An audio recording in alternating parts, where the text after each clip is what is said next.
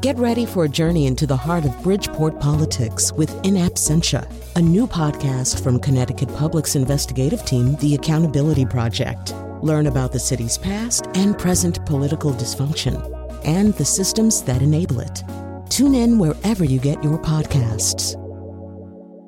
Funding provided by Joe Zimmel and Valerie Friedman.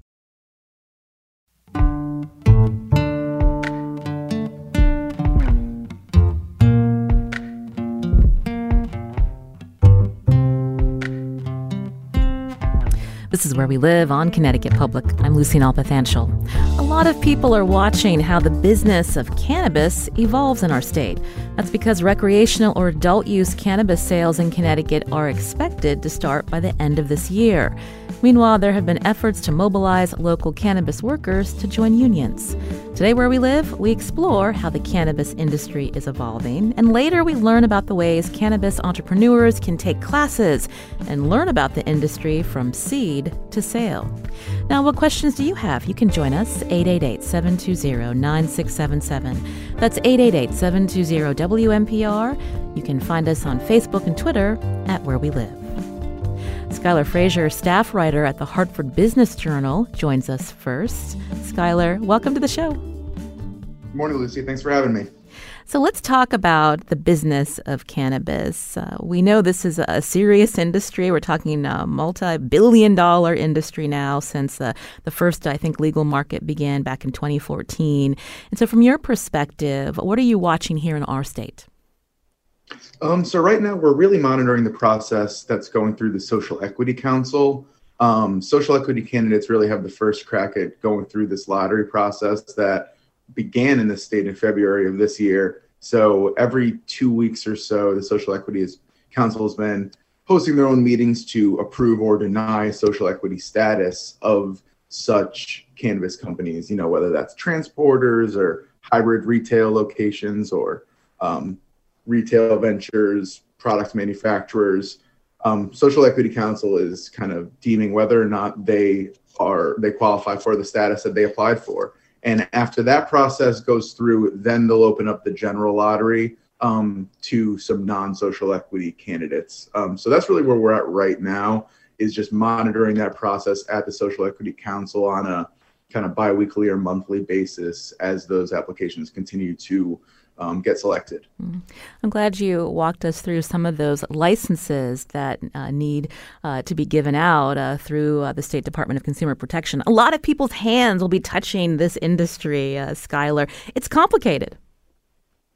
Yeah, no, it definitely is. There's more than 8 different license types if you really break it down between equity joint ventures and other sort of partnerships that can come through it. So yeah, the state really did pursued the method of, hey, let's have a whole license type for really every specific business that will handle this product, whether it's delivery companies or whether it's actual cultivators that are growing the cannabis. Meanwhile, New York State is rolling out their adult use program. And so when we look at this entrepreneurial space, how difficult is it to start a business here beyond just even getting the license, Skylar? Yeah, no, it's a really interesting question. I think when I've been interviewing people and talking to, state officials and even just attorneys and accountants, the 2 big challenges right now for companies are access to capital. It's not cheap at all to start a cannabis business, and finding a good location that makes sense. For some of those cultivators, that's a huge step in the process because you're looking at pretty big facilities to be able to harvest and grow cannabis. So yeah, between the access to capital and finding the space to actually locate your business, I think those are some of the big challenges Connecticut's entrepreneurs are facing right now. And when we think about, one, access to capital, because cannabis is still seen as an illegal substance federally, a traditional way that people get capital is they go to a bank. So walk us through the challenges there, Skylar. Yeah, no, and the Hartford Business Journal, we hosted a Business and Cannabis Expo last week, and one of the panels directly focused on access to capital. And I thought it was really interesting hearing some of entrepreneurs and venture capital groups chat about their involvement in the industry, because, as you mentioned, it's federally illegal, these big banks just aren't going to do loans for it. They're not giving out these business loans to cannabis businesses because it's just such a high risk until it's legal federally. So right now, honestly, a lot of options that I've been hearing are just private equity. It's some entrepreneurs start with that friends and family round of saying, hey, I want to start up this cannabis business and raise some initial seed money that way. And then when they still have some more they might need to get, that's when they go the venture capital route or the private equity route. Through the state's program, you can make these partnerships, even if you are a social equity candidate, but you need to make sure that ownership and control is still above the 65% threshold. So there's a little bit of a, give and take with that as entrepreneurs try to raise capital while also, they're required to maintain control of their business as well. So there's definitely, a little bit of a give and take when it comes to raising money. Credit unions are another option as well. I've heard companies, try to get involvement with some of the credit unions. So there are alternates, but without federal legality, there is that hiccup at the bank level. If you have questions about how the adult use cannabis market rolls out in our state, you can join us 888-720-9677. My guest, Skylar Frazier, who's a staff writer with the Hartford Business Journal. And my understanding, Skylar, for those who've received, the provisional license through the Social Equity Council in the state for even the cultivator license, we're talking $3 million a fee that they and their partners have to pony up? Yep. And that was definitely the fee that got a lot of attention at the start of this. Was a lot of the other fees are in the thousands range and a lot less than that. But the DIA cultivator license $3 million fee was definitely something that stuck out to some people. And as some panelists that I talked to last week indicated, it's hard to argue that you wouldn't have to go with some company as a private equity backer with that $3 million fee. Social equity candidates need to meet very specific guidelines of income and residency requirements. And, those income requirements don't really allow, you probably don't have $3 million in the bank is what I'm saying. So a lot of those cultivators are, I imagine, going to end up striking partnerships with other firms or maybe established cannabis players in other states that are trying to make a footprint in Connecticut as well. The other challenge that you mentioned, besides access to capital, was finding locations. So let's drill down there when we think about how not all parts of our state are going to be welcoming these businesses, even if Connecticut has legalized adult use, Skylar. Yeah. There's definitely been a few schools of thought when it comes to zoning so far. A lot of cities and some towns have gone ahead of it and been planning on drafting zoning guidelines for several months, kind of leading up to expected businesses opening. I know Manchester really got ahead of it. Hartford has tried to get ahead of it as well at the planning and zoning level of just establishing pretty cut and dry criteria of where businesses can go and where they can't go, and also what businesses can go where. I think Hartford has allowed cannabis retailers to be, right up along Main Street. Other municipalities have kind of tried to push them towards the outskirts of their towns or cities. And then other municipalities have just completely either put up a moratorium or tried to outright prohibit it through some of the zoning ordinances.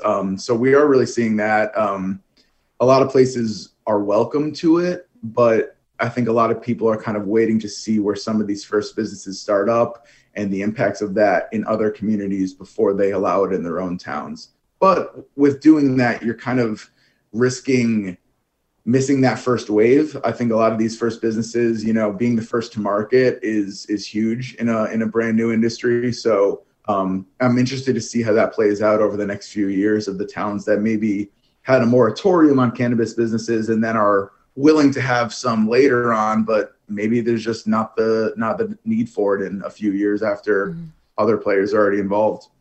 So we've talked about some of the challenges on the money side and, of course, policy and how local residents and leaders, whether they decide to embrace this industry. But when we look at just the numbers of this multi-billion-dollar cannabis industry in the United States alone here, we're talking, I think, last year, $25 billion of cannabis products sold in the U.S., both adult use and medical marijuana.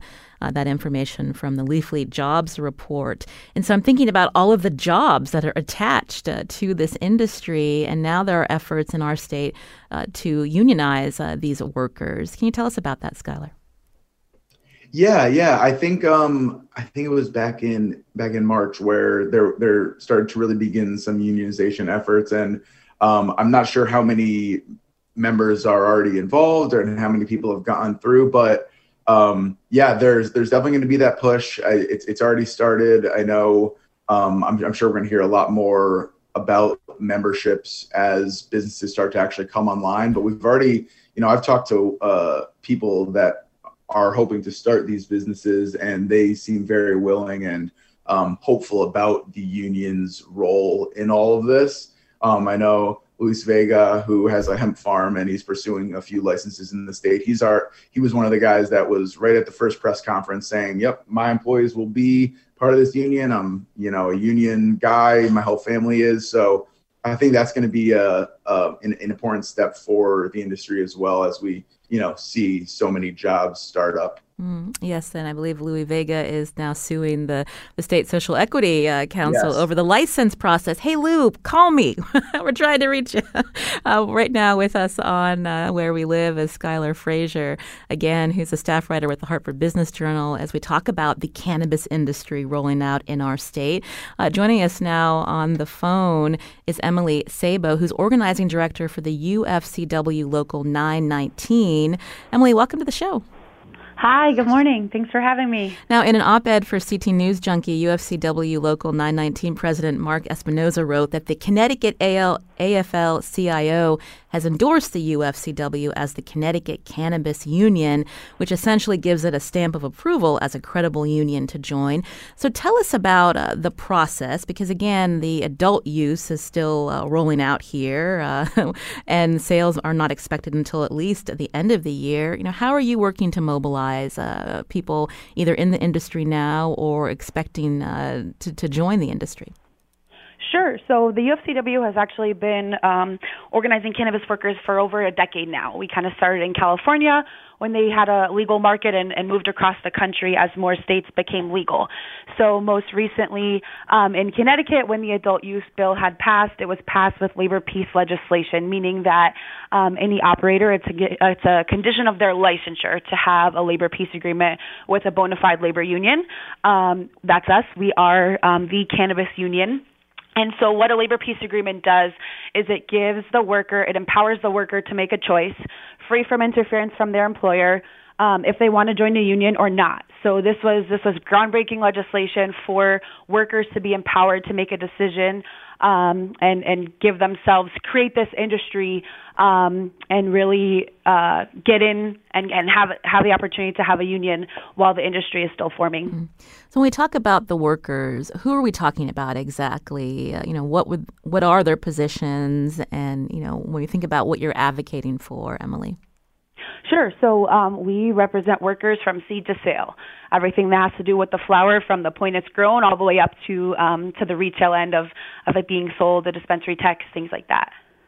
When we think about tending the flower, so they're called bud tenders. Can you give us some more ideas of the frontline workers here? Yeah, so something interesting that's in the Connecticut legislation is that cannabis workers are not considered cultivators, so they do have the opportunity to form a union. Here in Connecticut, farm workers don't have those protections to form a union, but anyone who's, processing the flower, trimmers, the cultivators, processing, manufacturing, dispensary techs, all of those different positions will be able to form a union if they want to. Mm. And when we were talking with Skylar, so there's retail licenses, grow licenses, delivery licenses. So these are all potential union workers in the future, Emily? Yes. So we currently don't represent any cannabis workers yet in Connecticut. As the adult use market continues to get off the grounds and get running. We are excited to have most of the current operators have signed labor peace agreements with the UFCW, and that'll give us the opportunity to continue conversations with the workers, allow them to make the choice to join our union, and go from there to grow the industry. Now, I'm curious. We know that Connecticut's medical marijuana program has been up and running for several years. So what about those workers? Yeah, those workers, obviously, of course, now we have gotten, as this legislation passes for the adult use licenses or the adult use facilities, but a lot of these medical operators who have been working in the industry for some time now have had interest in forming a union and having access to better wages, affordable health care, job security, and all the things that come with a union job. Yeah. Joining us now also on the phone is Nicole Barton, who's an organizer for the UFCW and a former cannabis industry worker. She lives in Massachusetts. Nicole, welcome to the show. Hi, good morning. Thank you for having me. So we've been looking to Massachusetts, right, to see how adult use has been going there. And I'm wondering if you can tell us a little bit about your background and, how you got involved in the union and what, you've been able to see with cannabis workers there. Absolutely. Prior to entering the cannabis industry, I used to be an administrative clerk for the state. So I definitely made a huge career move. I wanted to be part of history, and I figured there was no better way to do it. I entered as a cultivator, and I remained one for about 3 years. In that time period, I realized how important it was to be able to unionize these employees where, we're being treated horribly. Managers are, there's a huge turnover rate. You're being disciplined for absolutely bogus reasons, in my opinion. The safety issues are insurmountable. A lot of the places that they're buying up to actually house the cannabis is mostly old warehouses, and they're not really built for that type of, work situation. So I started off on the committee, the negotiations committee. I helped negotiate the contract for my department. I then became the shop steward.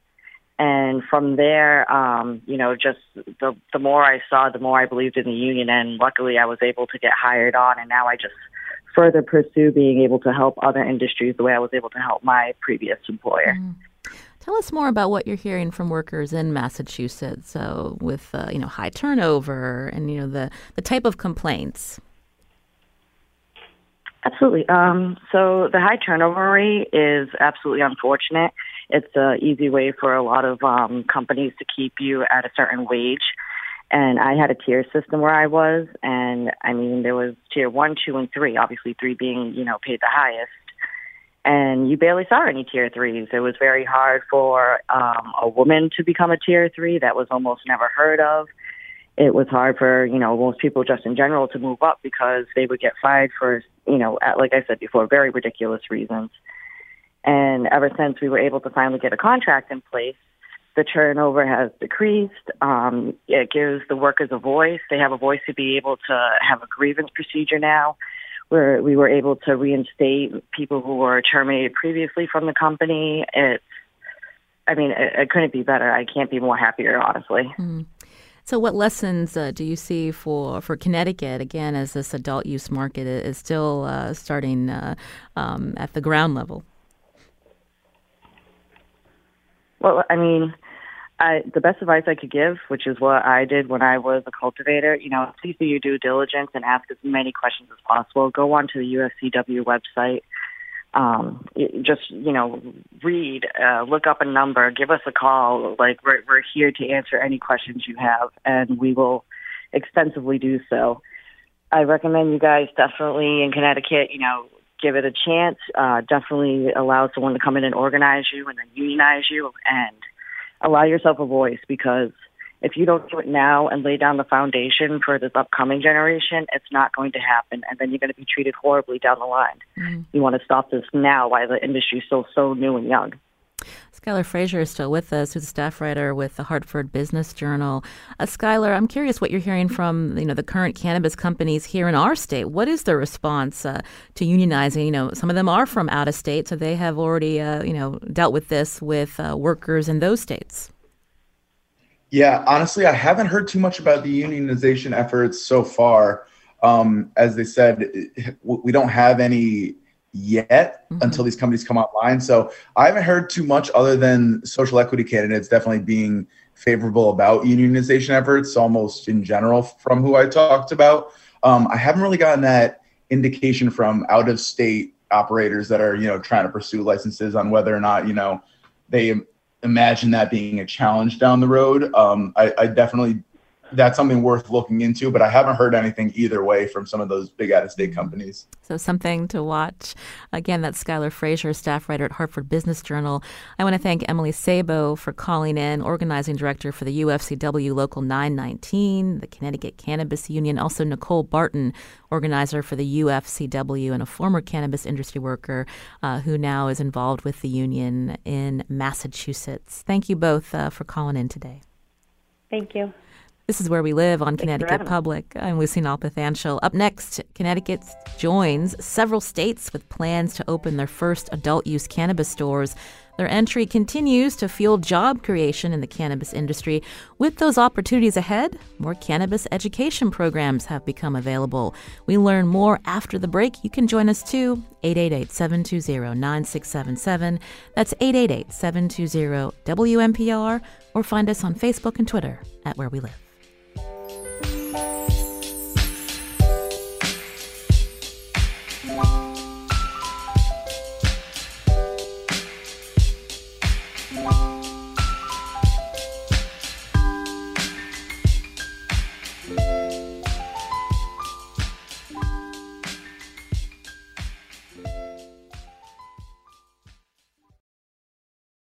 Support for this podcast comes from Hartford Healthcare. Elevating Health is funded by Hartford Healthcare. Loneliness can be a significant health risk to people of all ages. Dr. Laura Saunders, a psychologist from Hartford Healthcare's Institute of Living, talks about social isolation and why we need to connect in person. Loneliness actually is a pretty significant health risk for people that struggle with social isolation. It affects their blood pressure, it affects their immune system, it affects your willingness to get up and get out, and can cause some not just emotional issues, but health problems as well. You're not alone. Dr. Saunders explains how important it is for us to look to others and get out of our comfort zone. I like to talk about social isolation as not just that individual's problem, but it's a community problem or it's a family problem. We need to connect with others. We can take space at times as well, but we need to step out of our comfort zone and do things to connect with other people. It's life-saving. For more information, go to ctpublic.org/elevatinghealth. This is Where We Live on Connecticut Public. I'm Lucy Nalpathanchel. As more states legalize cannabis and begin adult use sales, cannabis has become the most powerful job creator in America. That's according to the Leafly Jobs Report released earlier this year. It found 2021 was the fifth year in a row the cannabis industry saw an annual job growth rate higher than 27%, with a 33% increase in cannabis jobs in just a single year. And Leafly says with Connecticut joining other states opening their first adult-use cannabis stores in the next 18 months, the cannabis job creation boom is expected to continue. With those opportunities ahead, more cannabis education programs are available. Joining us now on Zoom is Daniel Califf, Senior Vice President of Higher Education at Greenflower. It's a cannabis education company that has partnered with University of New Haven to create curricula around cannabis education. Daniel, welcome to our show. Good morning. Thank you very much. And if you're looking to work in the adult use market, you can join us too, 888-720-9677, or find us on Facebook and Twitter at Where We Live. So again, Greenflower is a cannabis education company. So I imagine you started in California, and tell us, what have you been involved in since? Sure. Well, you imagined correctly. We were founded 8 years ago in California when California went legal. There was so much misinformation. And in California, as you can imagine, what they call it in this industry is the legacy industry. So people who were, part of the industry before it was legal, I guess would be a great way to say it. And so that when it becomes legal in a state like California, there's a lot of misinformation and myth. And so our company was founded by two folks who wanted to solve for that and to make sure that the information out there was credible and that people understood that it was a legitimate industry, et cetera, and kind of grew from there. And in the last couple years, we had created some curriculum. We had identified through partnerships with many leaders in the industry, some of the holes in people's understanding of the industry as they started businesses, as they wanted to get jobs, as they were lawyers and doctors and nurses who are now faced with clients and patients who had access, before they did, without anybody's, telling them yes or no. And so we've created a lot of curriculum to help folks really understand the industry and how to work in it and work with it. And we did so by partnering with universities across the country, in states, mostly in states where they're illegal, but helping universities reach their regional and local communities and help them really get geared up for the industry as it comes to their state. Before we hear more about the curricula that you helped develop for University of New Haven, I wonder if we can go back to the legacy part of the conversation. Sure. When we think about, again, how this industry has evolved and the stigma attached to, I'm just wondering if you can talk more about, how you've been able to work through that, because this is a legitimate business now in many states. Well, very legitimate. It's obviously it's the fastest growing job market in the country, as you recalled the Leafly report. There's over 450,000 people working in the country. So, but stigma is still an issue. And one of the reasons that we thought about this 3 years ago is when we thought about how should we get more education out into the public. The idea of partnering with accredited U.S. universities made sense, obviously, in the first point that I made. Like, partnering with the University of New Haven means that we've got a partner in Connecticut for Connecticut residents and beyond, but, people that really, regionally, know the name of the University of New Haven and respect it, et cetera. But the more that we could do that with schools, we also thought that would help with the legitimacy issue and the stigma. When the University of New Haven or Syracuse University or the University of Arizona, et cetera, are offering programs in cannabis, I think that goes a long way towards helping with the stigma, and I believe it has. There's been a lot of reports recently about universities, not just those with whom we work, but all over the country, that are offering more and more curriculum and coursework and degree programs. I think it continues to help with that stigma issue. So 18 accredited universities are offering cannabis education programs. Again, you're working with University of New Haven with their curricula. So tell us about the program and, what people are learning. Is it a certificate program? Just wondering if you could give us more detail there. Absolutely. So there's 4 programs, actually, and they come out of University of New Haven's it's continuing and professional education department, if you will. So non-credit certificate programs to help people that, when we did our market research, we found that most people that wanted to get into the industry either had a undergraduate or graduate degree or some college education. And so going back for a degree wasn't necessarily important, but getting the education was. So being able to offer a non-credit program, it's more accessible to lots of people, both in time commitment and in price compared to getting a degree. And so the 4 programs are the business of cannabis, cannabis compliance and risk management, cannabis healthcare and medicine, and cannabis agriculture and horticulture. So and each one of them touches a very different part of the industry, if you will.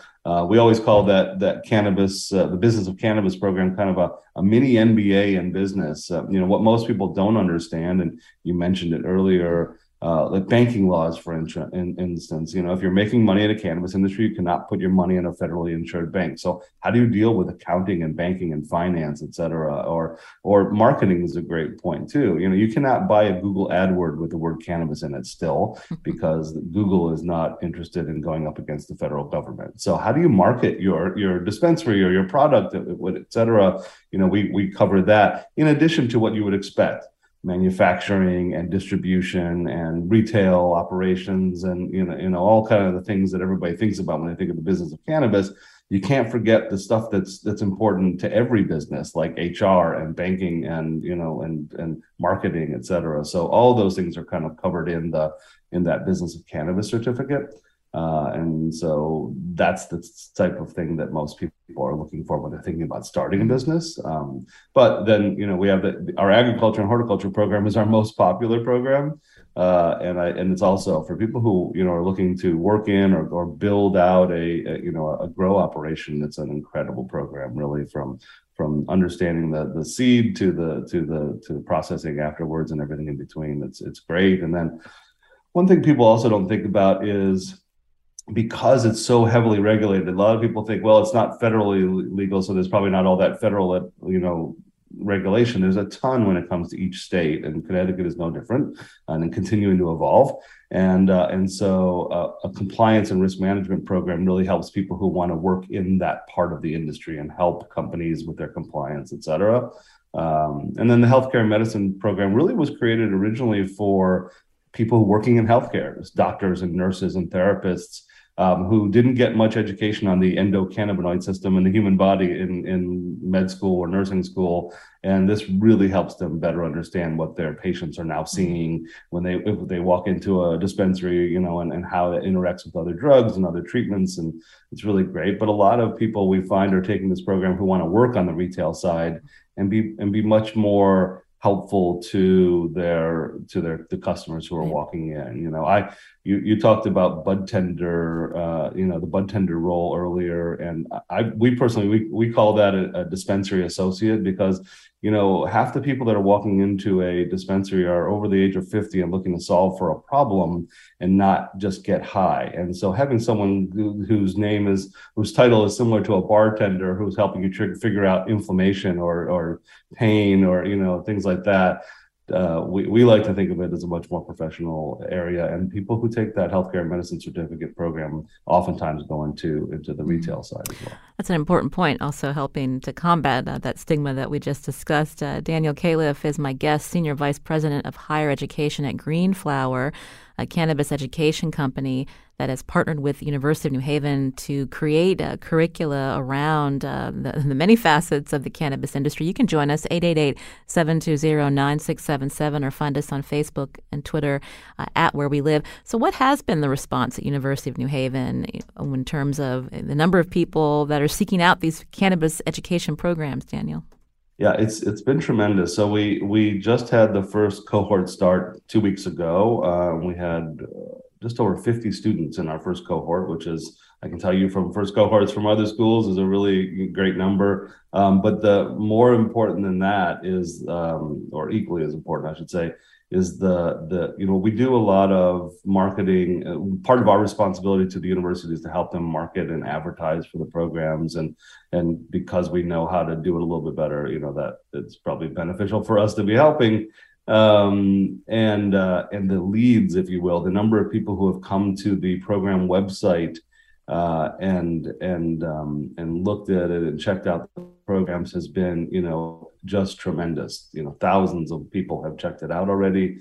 And so we're excited about, what we assume but pretty much the programs are 6 months long, but they're made up of 3 8-week courses, and they're fully online, which is great. So they're very flexible. So about every 8 weeks, we have a new cohort start. And so we're already seeing people registered for the next one in November. So it's just been tremendous, and not a surprise, honestly. And do you follow people as they get their certificates to make sure that they are, finding jobs in the industry? We do. Well, we certainly make an attempt. It's voluntary. We send a survey when they complete their certificate program to see how they felt about the program, et cetera. And then a couple months later, we send another survey about, where they are and what they've done with it, et cetera. And so, of course, they don't have to respond. But all of the responses that we do receive have been just tremendous. And they've not only thoroughly enjoyed the program and got a lot out of it, but have gotten jobs, we get a lot of people who are already in the industry that take these programs because they never had any formal training.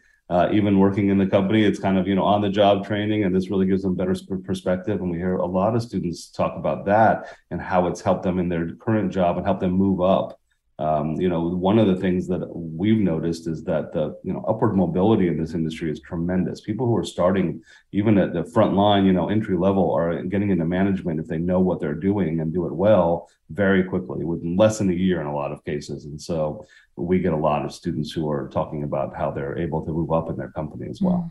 And these programs are affordable, Daniel? Yeah. Certainly compared to a degree they are. So they are just under $3,000 for a 6-month program.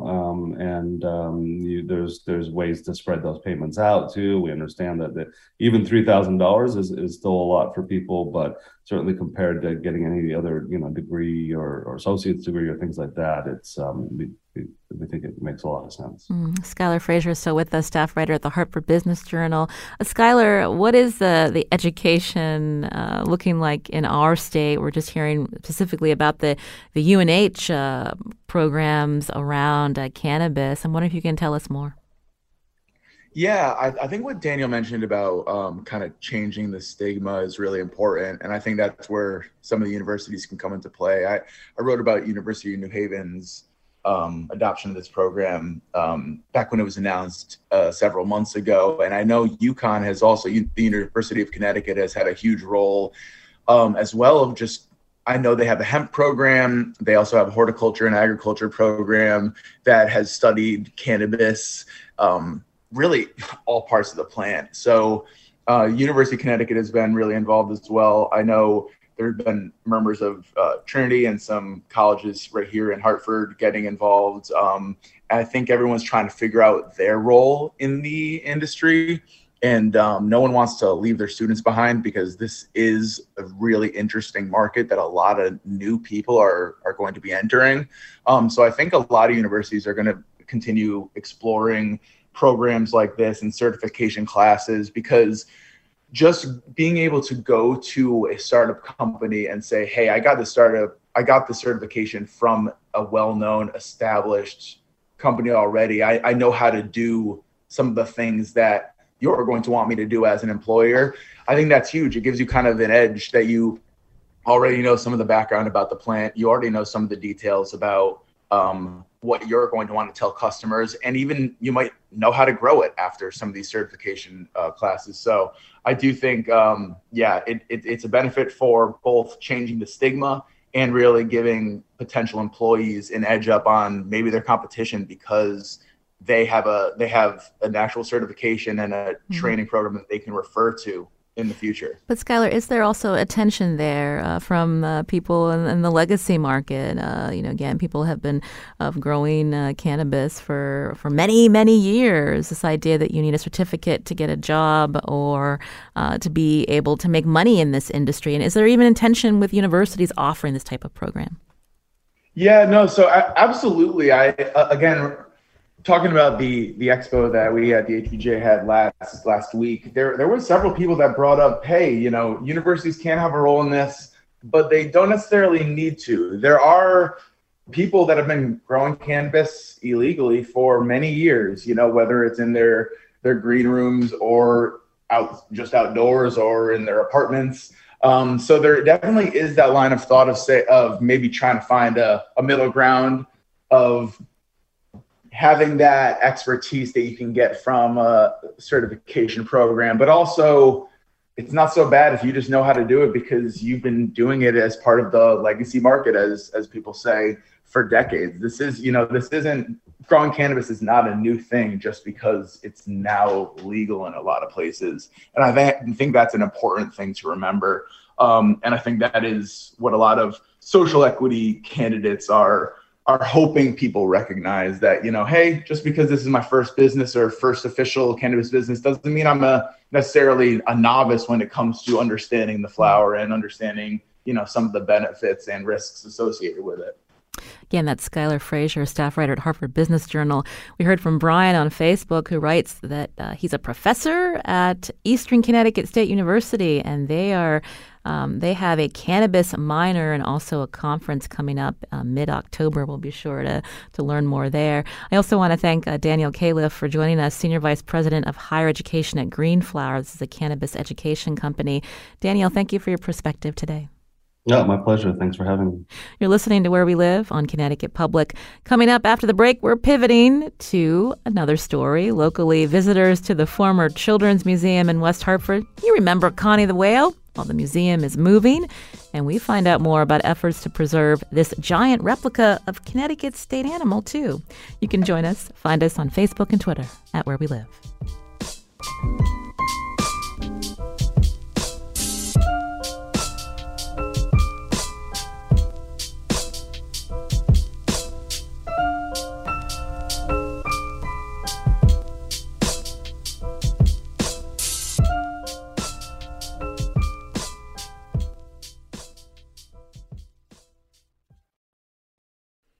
You're listening to Where We Live on Connecticut Public. I'm Lucy Nalpathanchel. Now, visitors to the former Children's Museum in West Hartford remember Connie the whale. It's this giant replica of a sperm whale that was outside the museum. The museum is moving its location, and now there are efforts to move Connie the whale, too. Joining us now with more is David Kaplan, who's an attorney and also with the Cetacean Society International. David, welcome to the show. Oh, good morning to you. Glad to be here. So for listeners who don't know Connie, tell us about him. Very briefly, it's a tale of extinction and trying to avoid that. And in the 70s, with activism all around, one of the points of activism, conservation, and environmentalism was Save the Whale, the explosion of the Save the Whale movement. And the activists here in Connecticut, a group of all volunteers, a very large group of all volunteers, took steps towards the movement to Save the Whale, creating the Connecticut Cetacean Society, which has now become Cetacean Society International. First was petitioning the legislature, making the sperm whale a state animal. Why? Because Connecticut had a history of the commercial hunting of whales. It was, I think, the second leading state in commercial hunting of whales. And in the 70s, whales were still being hunted. Following the state animal becoming the sperm whale, or the sperm whale becoming the state animal, the group built a whale, a life-size model of a sperm whale made out of concrete. And my understanding to this day, it's the largest statue, cement statue, of a sperm whale in the world. Mm. And it's at the Children's Museum because at the time it was called the Connecticut Science Museum. At the time, members of that museum were part of the group to save whales. Sperm whale was on the road to extinction, and that became not only because of the role Connecticut played in hunting the whale, but the fact that that whale was then on the brink of extinction, and it became a state animal, and it became Connie.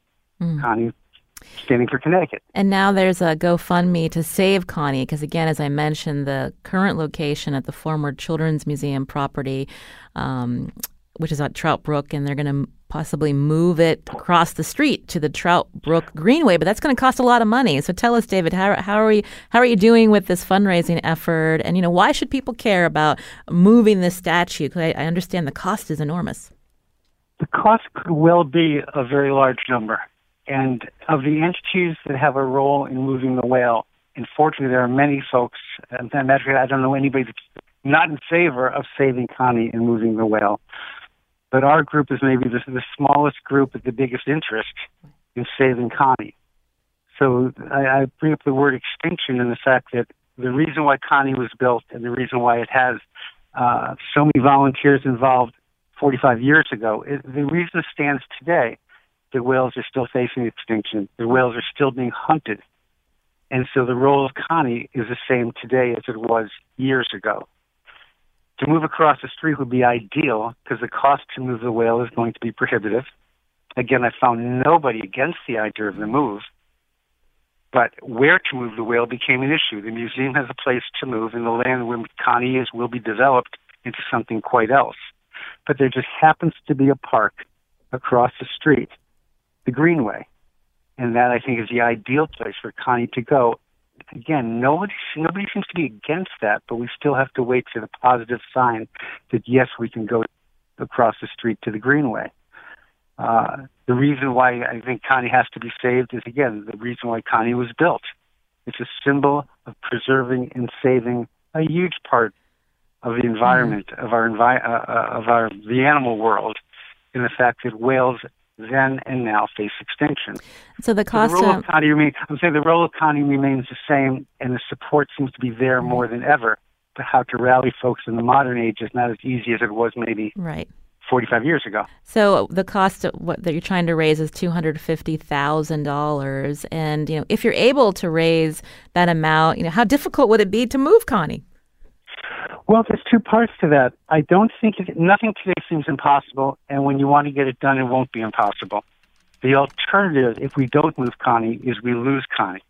Again, I bring back and I stress that word extinction. Connie represents preventing the extinction of animals such as Connie, the sperm whale. If we lose Connie, it's gone forever. That's extinction. So there is no plan B in that sense. Connie either is moved or lost. The cost is one where there are definitely players, entities that could help make this happen. The museum seems quite interested. The state, I know, is quite interested. Folks at the legislature are very supportive, and money even set aside to the museum to include Connie. But all these different pieces are not necessarily in concrete, maybe the wrong term to use. We are going to insist and see that the whale is moved. We're going to save Connie. What is the best way to do so? Just as it was 45 years ago. We got volunteers, we went out, and we did it. Now we're going to do a fundraiser. $250,000, I hope, is more than enough. Two reasons. One, I hope it doesn't cost that much to move across the street, but I've been given thoughts from others that it could be. The other is the whale just doesn't have to be lifted and plopped. It's got to become part of a park. It needs a pedestal to stand on. It needs the educational aspects around it to make it as meaningful to the public as it should be. It needs that upkeep. It needs care into the future. So every dollar that we are raising is for Connie. How much will be exactly for the actual move? It's going to be a lot. Hopefully, again, not the full $250,000. And what's David? And the way to, I could say, the way to move a whale is it could be anything from being lifted by a helicopter to be being put on a truck. Chances are it'll be the truck. Right. And what's the deadline here? Again, these are things that are so wide open. We've set our own deadline. We would like to have Connie moved before winter. The museums had different deadlines for themselves, but they've moved. They were able and fortunate enough to find another temporary location. The museum has moved. The developer would like to develop. I hear that they start hearings in October. Again, how fast that takes place could determine how fast Connie must move. We can't wait for that. This is a project that we have to take our own initiative and our own role in saying, yes, Connie has to be moved. An ideal place is across the street in the Greenway, and we want to make it happen before winter. Right. You mentioned there's a lot of support to move Connie. Have you heard from any, local officials who are helping to raise awareness about this, David?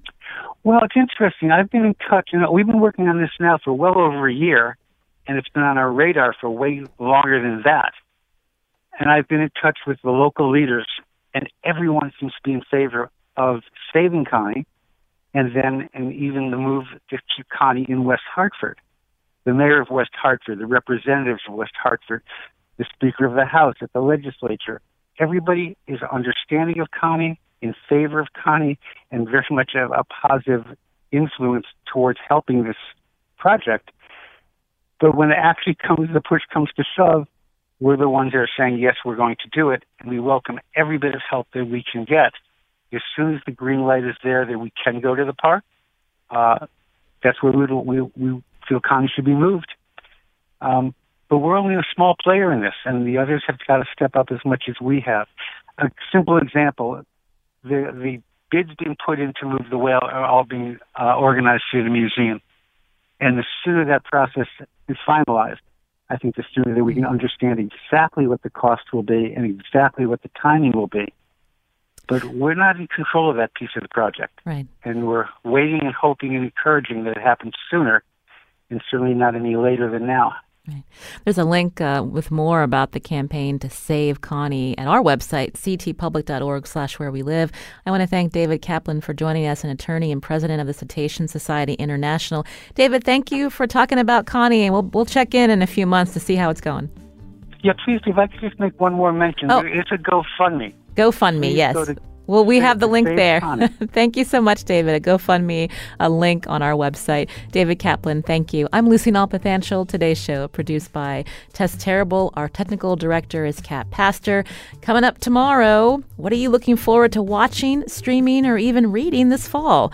We'll hear from NPR TV critic Eric Deggans and also from RJ Booksellers. We hope you join us as well.